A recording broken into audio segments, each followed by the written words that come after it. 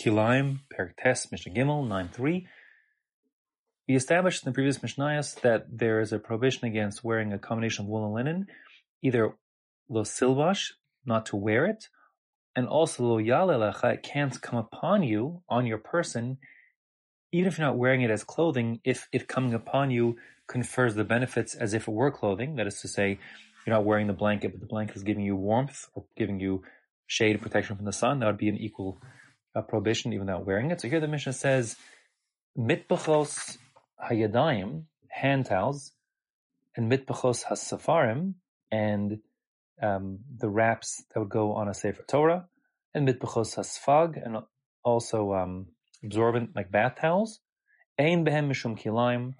Those things, one doesn't wear them. You don't wear a towel. And when you dry your hands, it might come on your hands, or you dry your person, it comes on your person, but it doesn't do that to keep you warm. You're just using it to dry yourself, and therefore there's no problem of kilayim. Rabbi Elazar Oser. Rabbi Elazar disagrees. He says, while it's true that the way I described it may be the case, it's also often the case that a person is cold, and when he dries his hands, he's happy to have the warmth of the towel. And when he opens the Sefer Torah scroll wrap and it ends up on his lap, he's happy to have the warmth from the scroll's wrap on his lap. And when a person dries himself, he's happy to have something to cover himself in case he's seen, let's say, by a teacher and he's embarrassed. So he wears the towel like a toga, like a kilt, like a skirt, and therefore he's wearing it. So in all those cases, although it's not necessarily the case that one who uses these kinds of towels or wraps would be intending to get the benefits as if they were clothing or wear them like clothing, but it does happen sometimes. And therefore, Rabbi Elazar says one may not use such towels and wraps if they are made out of shatnez, and that is the halacha.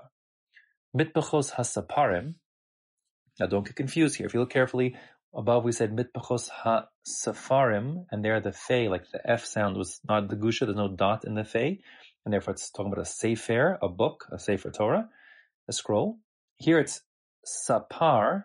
It is dagusha, there's a dot inside the pei, making a P sound, and a sapar is a barber. So the mitpachat of a sapar, the sheet that the barber puts on you, so that your clothes shouldn't get dirty from the hairs as you get a haircut.